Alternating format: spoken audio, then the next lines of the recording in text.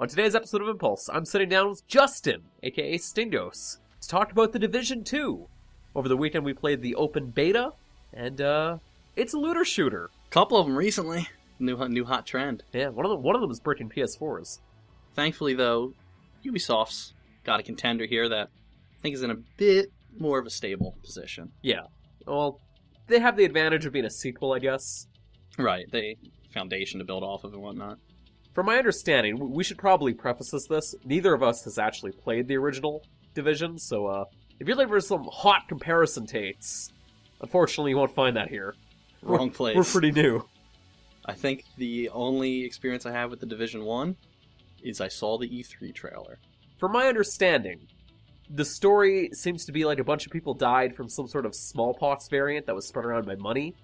Then following that, the survivors that had guns or whatever decided to use those guns and then pile up trash bags against buildings. So then their children could do like sick trash boarding tricks, you know? The Right. guns keep the Molotovs away. But yeah, this game is very pro-gun. You want to go to that intro segment or whatever?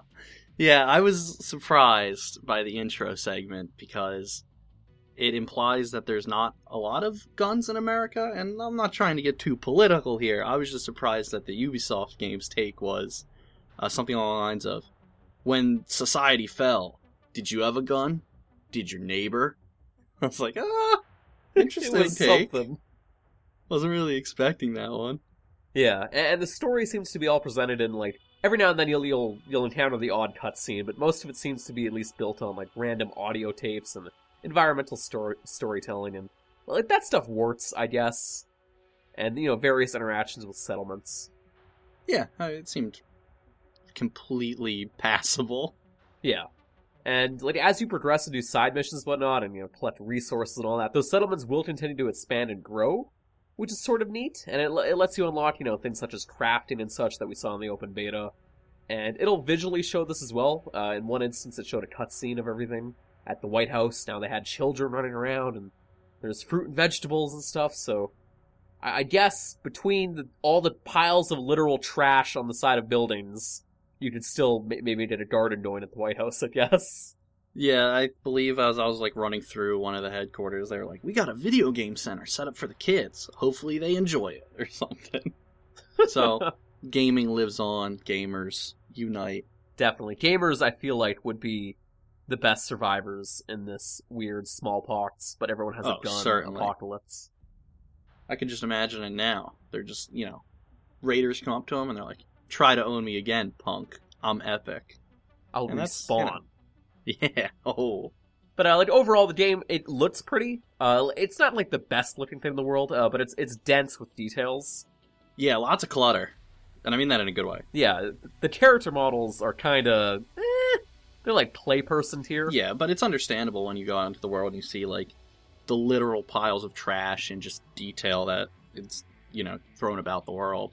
Which, by the way, post smallpox, like plague or whatever, who decided we should just, like, pile up garbage bags against the side of buildings? There's a lot of that. A lot of green paint, too. Only the green paint survived. That one gang or whatever, the hyenas or whatever the hell they're called.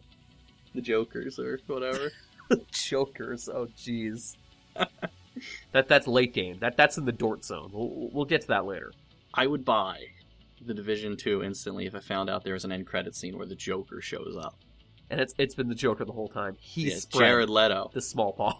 Jared Leto, he was too into his character as the Joker and spread smallpox through money. As an epic green. method or whatever. Method actor, man. Yeah. But I've seen footage of the original Division, and after playing the Division 2 open beta, I went to go check out some of the reviews for that. And the one thing that kind of floored me was how identical it was.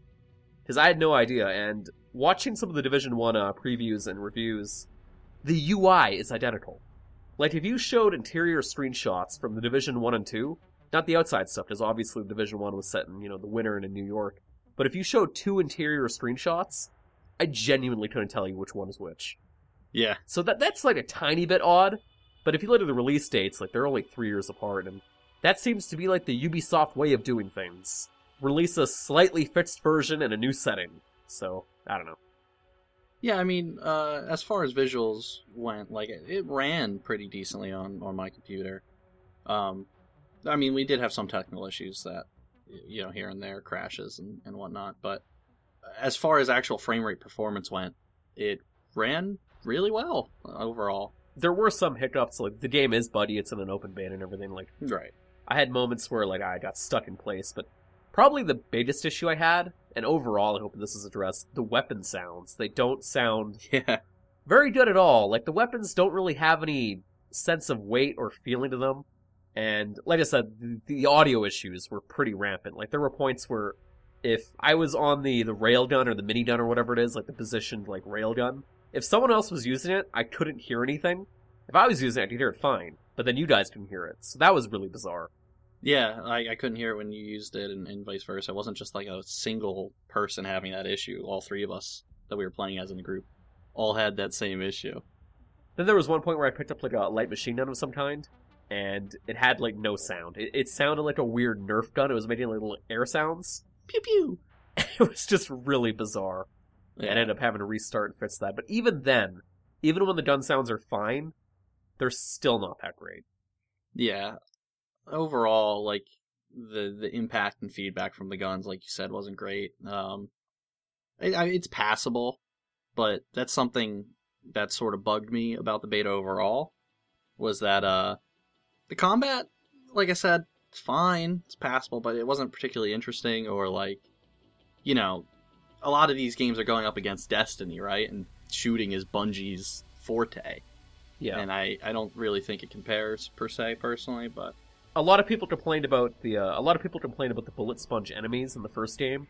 Yeah. And those are pretty much still here. Every now and then you'll get into a combat situation against dudes covered in like head to toe in armor that you have to break. Yeah, you gotta break it and then you can damage them. And we were playing on normal difficulty and we were still having trouble, so I can't even like imagine what that's like on some of the harder difficulties in the post game. So I don't know, I wasn't crazy about that stuff. Like the whole bullet spongy aspect of some of these shooters has never appealed to me, so Yeah, I'm with you.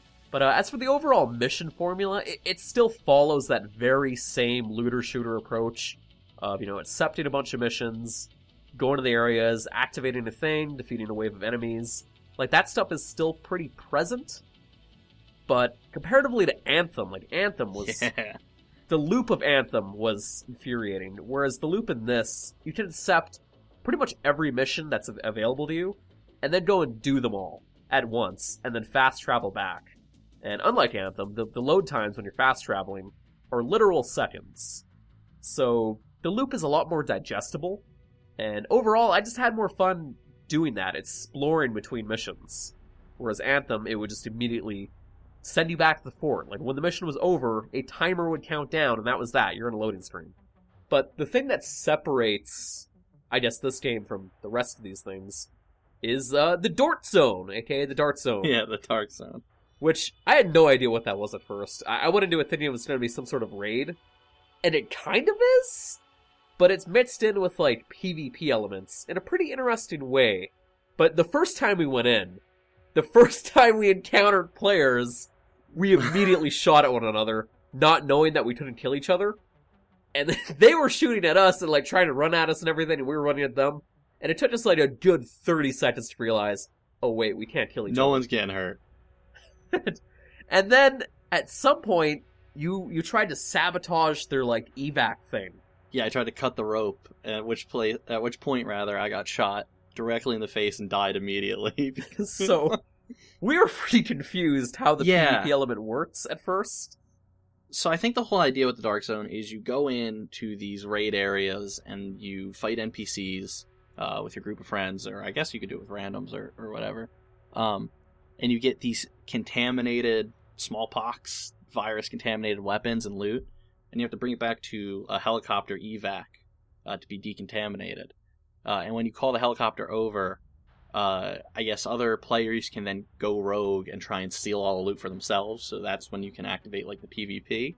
Yeah. But maybe it's because we didn't play the first game, or maybe the final game will have a better tutorial about it, but it seemed very confusing and vague, the rules of how everything worked.